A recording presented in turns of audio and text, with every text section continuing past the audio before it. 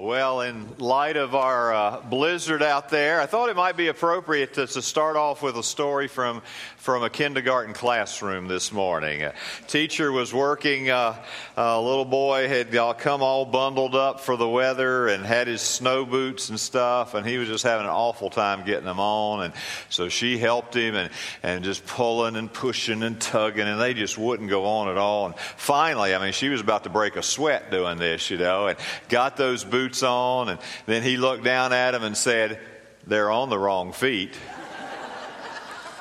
Sure enough, they were. So she tugged and tugged, and they were about as hard to get off as they'd been to get on, and switched feet and shoved them back on again with all that effort and energy, and she was really starting to work up a sweat about this point. And right after she got them on that time, the little boy looked down and said, "These aren't my boots." She bit her tongue rather than saying what she wanted to say at that moment, right? She's a teacher, supposed to keep your decorum, right? And so she went back to tugging them off again and finally got them off. And about that time, little boy said, "Yep, these aren't my boots. These are my brother's boots. My mama made me wear them today." One more time, she goes back, shoves them on, gets them on. Man, she has just had it at this point. She's had it, and finally she, gets them on. It's been such a struggle, and she stands him up and says, "Okay, where are your mittens?" He says, "I put them in the toe of my boot." Right? You ever had a day like that, right? Maybe you've been having a week like that, or a month like that, or a year like that.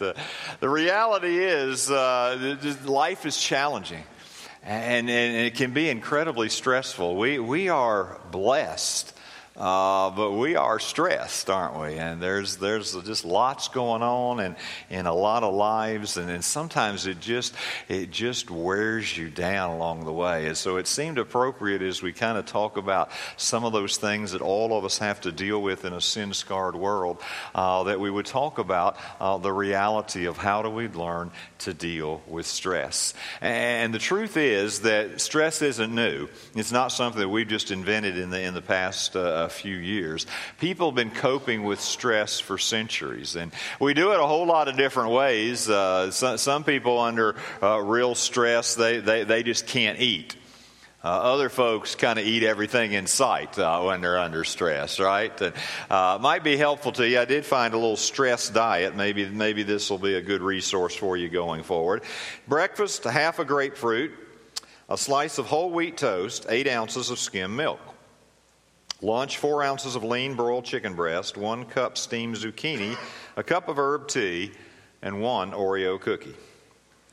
Mid-afternoon snack, the rest of the package of Oreos, 1 quart of Rocky Road ice cream, and a jar of hot fudge on top of it. Dinner, 2 loaves of garlic bread, 1 large pepperoni and sausage pizza with extra cheese, a large pitcher of Diet Coke, because you are watching your calories, 3 Snicker bars, and an entire Sara Lee frozen cheesecake straight from the freezer, right? Sometimes you just got to learn how to cope with stress, right? Well, there might be another way. There might be a better way.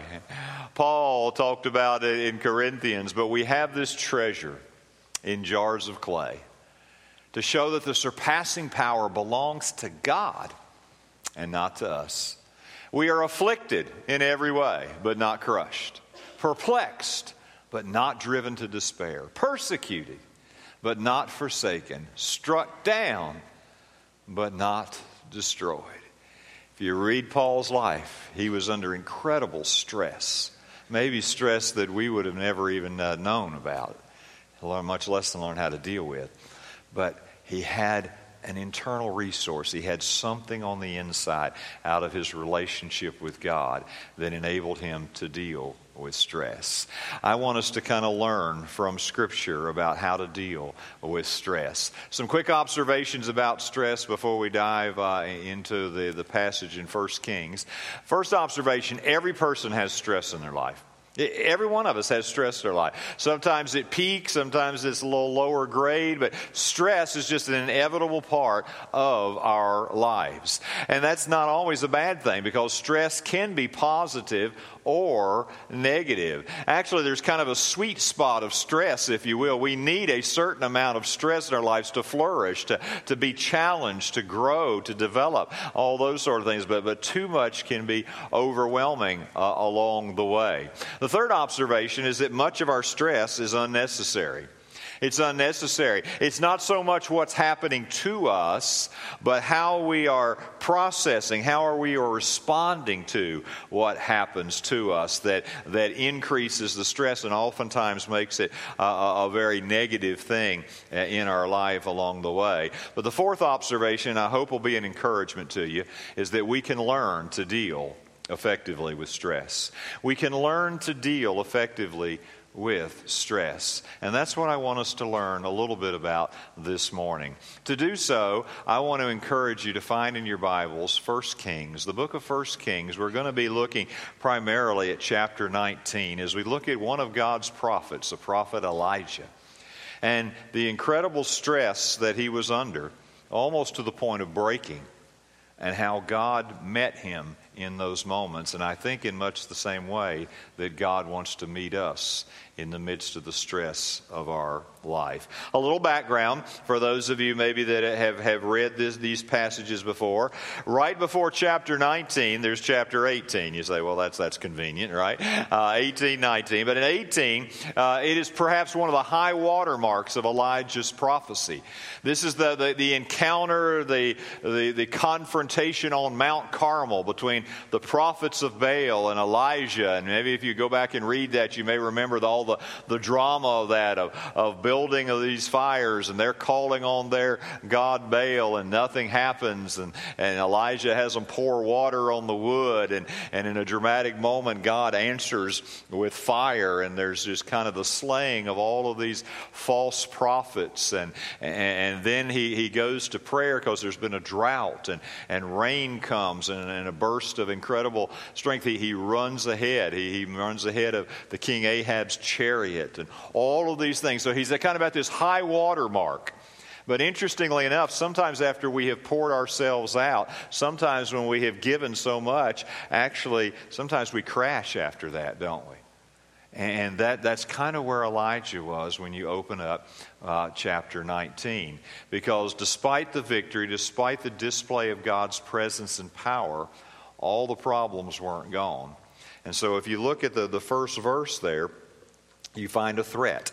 Ahab told Jezebel all that Elijah had done, how he had killed all the prophets with the sword.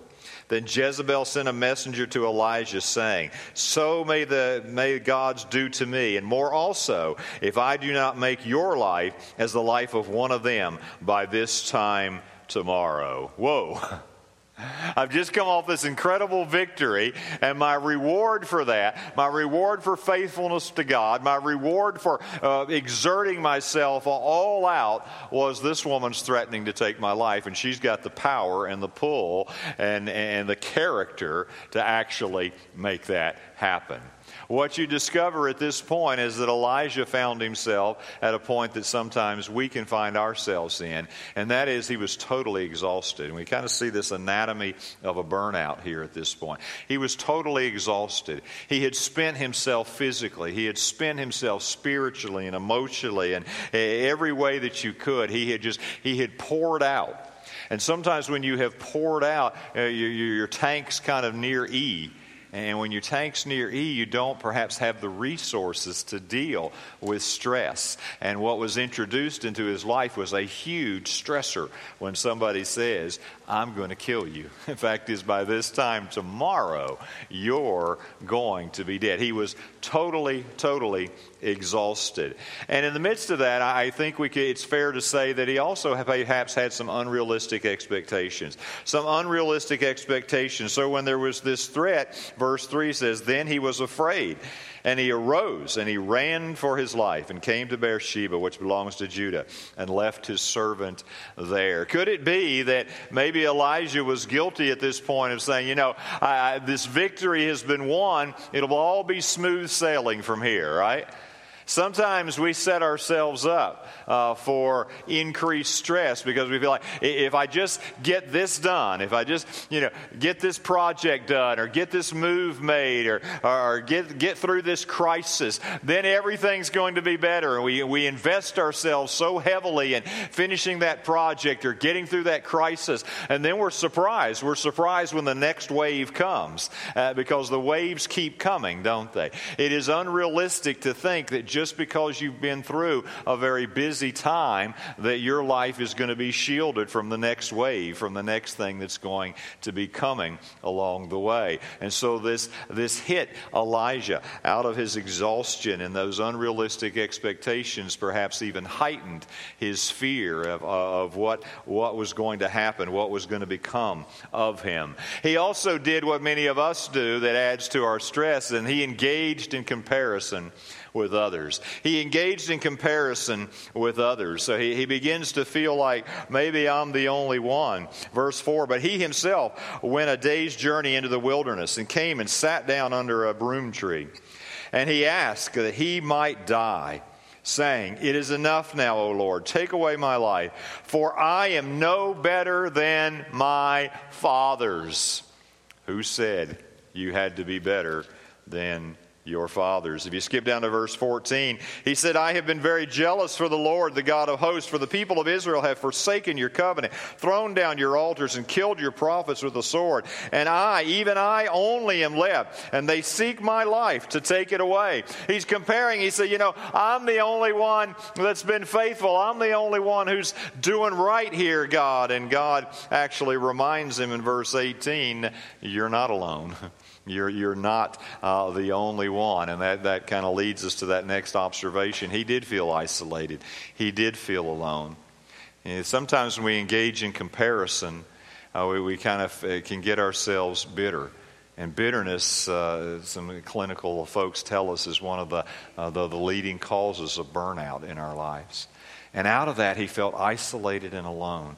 And in his isolation, in his aloneness, he felt like there was nobody to turn to. God had to gently remind him in verse 18, you're not the only one. You're not the only one that's been faithful. In fact, there's thousands of people who never have bent the knee to Baal. Don't feel like you're the only one. Sometimes stress does that to us. It isolates us. It makes us feel like we're the only one. We start looking at other people and we engage in some comparison and we feel like they have it so much easier. They have it so much better. They don't have the challenges I do. The reality is you probably don't know everything that they're going through, and the comparison doesn't help anyway. And in the midst of all of that, he had lost hope and perspective. If you go back to verse 4, he basically just asked God to take him out. He asked that he might die. God, it's better for me to die than to keep facing this, than to keep going. Now, he was in a stressful time, no doubt, but he had lost hope and he had lost perspective. And sometimes wave after wave of stress can do that to us, can't it? It can disorient us to other people. It can disorient us to the activity of God. And when that happens, we lose hope. We lose perspective along the way. From that kind of bottom, if you will, God ministered to Elijah. And I think it's some of the lessons we can learn from how he did that as to how God may want to minister to us as we deal with the stress in our lives. Notice what he did. One of the first things he did is he renewed him physically. He renewed him physically. Here he is at the point where he is without hope and perspective. He is wiped out. He is exhausted on multiple fronts. And then verse 5. And he lay down and slept under a broom tree. And behold, an angel touched him and said to him, arise and eat. And he looked, and behold, there was at his head a cake baked on hot stones and a jar of water. And he ate and drank, and he lay down again. And the angel of the Lord came again a second time and touched him and said, arise and eat, for the journey is too great for you. And he arose and ate and drank and went in the strength of that food 40 days and 40 nights to Horeb, the mount of God. Very practical here at this point. What did God first do to an exhausted, stressed out, loss of perspective Elijah? He said, get something to eat and take a nap, right? I'm just going to tell you, and so some of you will take me up on this afternoon, I know. Sometimes the most spiritual thing you can do is take a nap. Listen, God designed our bodies. We need fuel. We need the renewal of rest. Sometimes in stress, we don't eat, or we don't eat healthy, and we don't sleep. We don't exercise. We don't take a walk. And in the midst of those things, we're missing a lot of God's provision for us for the stressors of our life. And so maybe I would just encourage you to think about, as you deal with stress, what are you doing in the area of you're taking care of yourself physically? What kind of diet do you eat? What kind of rest do you get? What kind of physical exercise do you get? It's this very practical way that God ministered to him. Let's start fueling him up physically.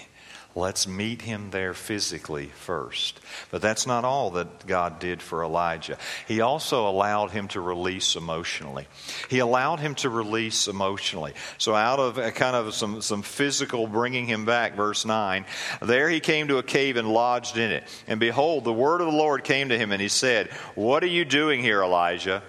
And he said, "I've been very jealous for the Lord, the God of hosts, for the people of Israel have forsaken your covenant, thrown down your altars, and killed your prophets with the sword. And I, even I only, am left, and they seek my life to take it away." I mean, he's just kind of allowing him to unload a little bit here. Elijah, why are you here? What's going on here? Sometimes when we're carrying all this stuff around, we just need a safe place.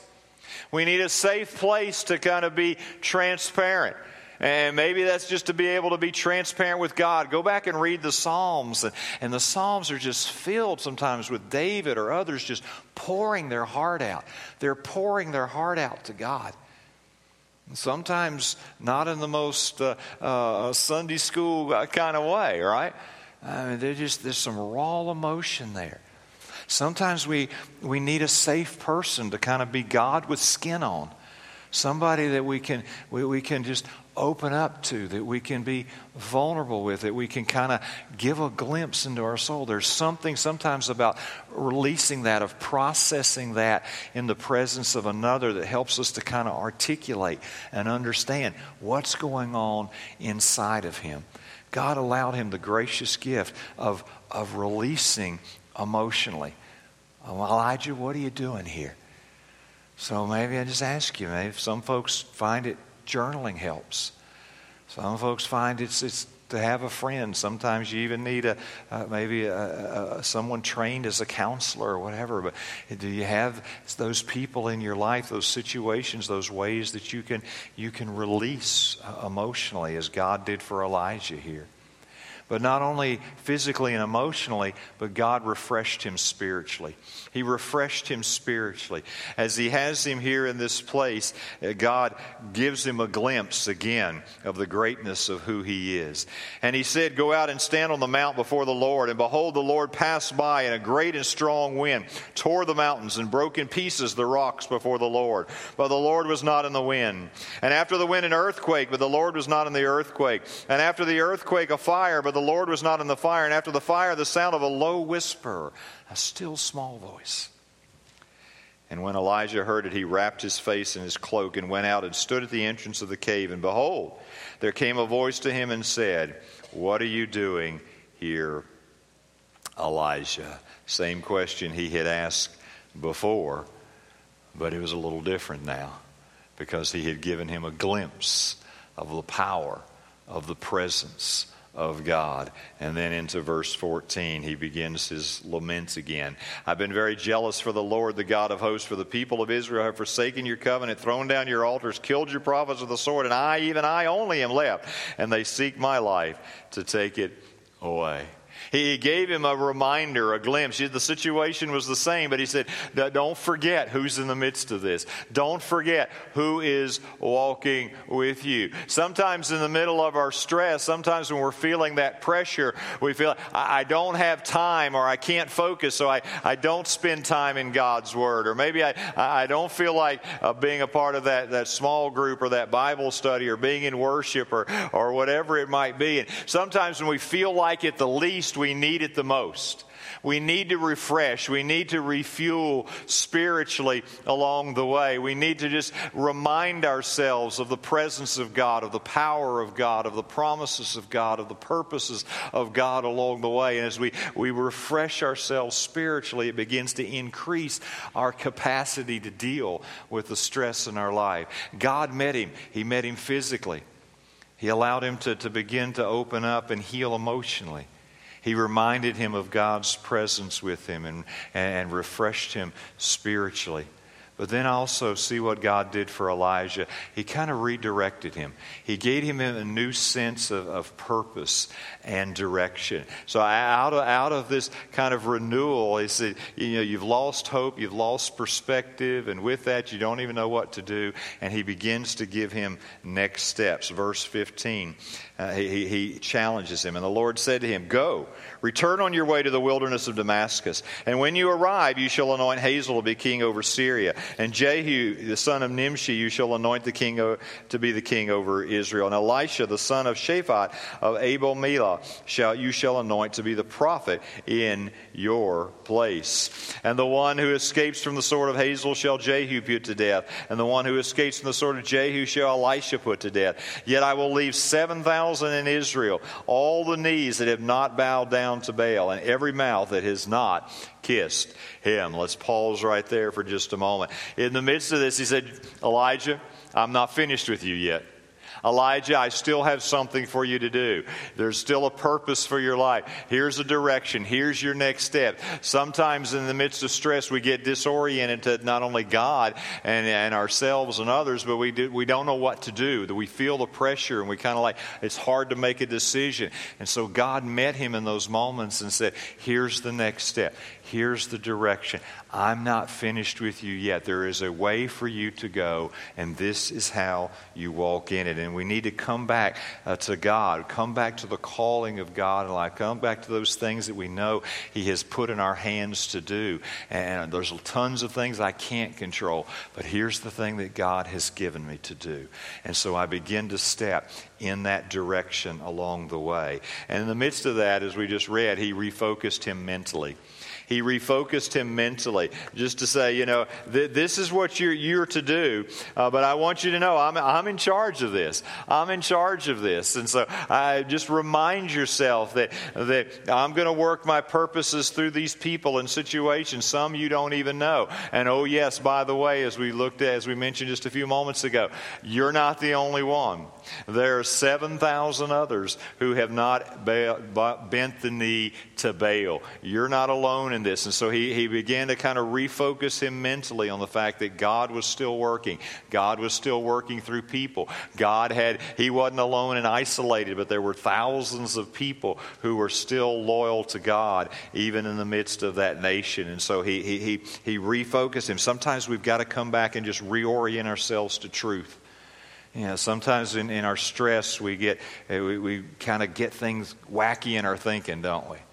And we make mountains out of molehills and this sort of thing. We need that perspective. We need to kind of return to truth. We need somebody maybe to help us to say, wait a minute, wait. This is not everybody and everywhere all the time. This is not permanent. This is temporary. This is not pervasive. It's not everything in every situation in the world. And so we need to be refocused mentally along the way. And then there's one other thing that God did for Elijah, and that is He gave him a friend. He gave him a friend. Look at verse 19. So he departed from there and found Elisha, the son of Shaphat, and he was plowing with 12 yoke of oxen in front of him, and he was with the 12. Elijah passed by him and cast his cloak upon him. And he left the oxen and ran after Elijah and said, "Let me kiss my father and my mother, and then I will follow you." And he said to him, "Go back again, for what have I done to you?"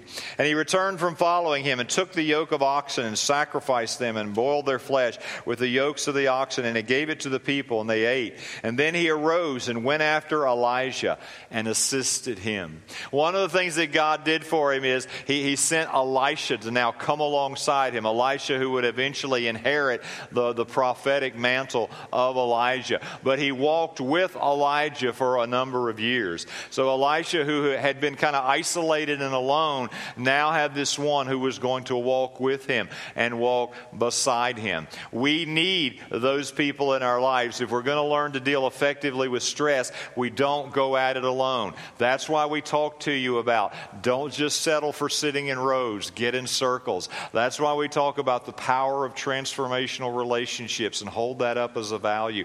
We want you to experience the power of community. Paul often talked about the body of Christ. We need one another. We were designed for one another. And so I need to ask, as I deal with stress, who's walking with me? Who's walking with me? Who can stand beside me in this? I'm not designed to do this alone all the time. God would send somebody across my path. Maybe God's going to send you across the path of another person. Now, I want you to note one very, very, very important thing here. And that is simply this. That from verse 1 to verse 21, nothing had changed. Nothing had changed in the circumstances. Jezebel was still powerful and corrupt. She was still hunting down Elijah and wanting him killed. Nothing had changed, and yet everything had changed because Elijah was different. From the opening verses when he goes to this pit of despair, if you will, when he's ready to say, "God, take my life," to the end when he begins to move out in a new direction and a new purpose with someone walking alongside him. The situation, the circumstances didn't change. But everything was different because Elijah was different. Please hear me. When we talk about dealing with stress, I'm not saying everything's going to go away. In fact, the waves keep coming, don't they? Sometimes they reach peak, sometimes it's a little lower grade, but they keep coming. Your situation may not change radically on the outside. Your circumstances may not change radically on the outside. But everything can be different if you allow God to do a work within you on the inside. The famous missionary Hudson Taylor, who knew incredible stress in seeking to minister to the Chinese people, kind of put it in a great context.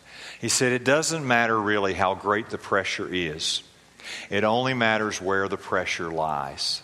See that it never comes between you and the Lord. Then the greater the pressure, the more it presses you to His breast. Think about that. That pressure can be incredible. But if it gets between you and the Lord, it'll push you away. But if it gets on the other side, it presses you into the Lord. Here's what I want to encourage you with this morning. What God did for Elijah, He can do for you. And maybe you're here today and you're nowhere near where Elijah was. And thank God for that, right? Maybe you're not in that pit of despair where you just even wonder if it's worth going on another day. But God can meet you in the midst of the stress. And He can take that stress, and if you'll allow it, it will press you into Him.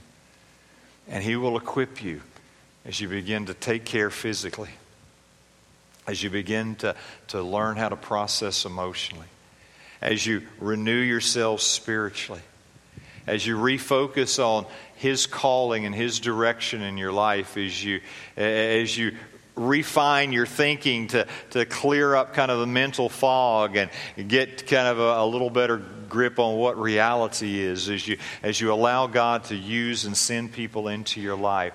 What God did for Elijah, He'll do for you. I want to kind of pull this together with a story that's just been so helpful to me through the years when I first read it and discovered, and I thought, wow, this is just a great word picture. In the mid-1980s, some of you may remember the guy by the name of Robert Ballard, and he headed expedition. They were in search of the Titanic.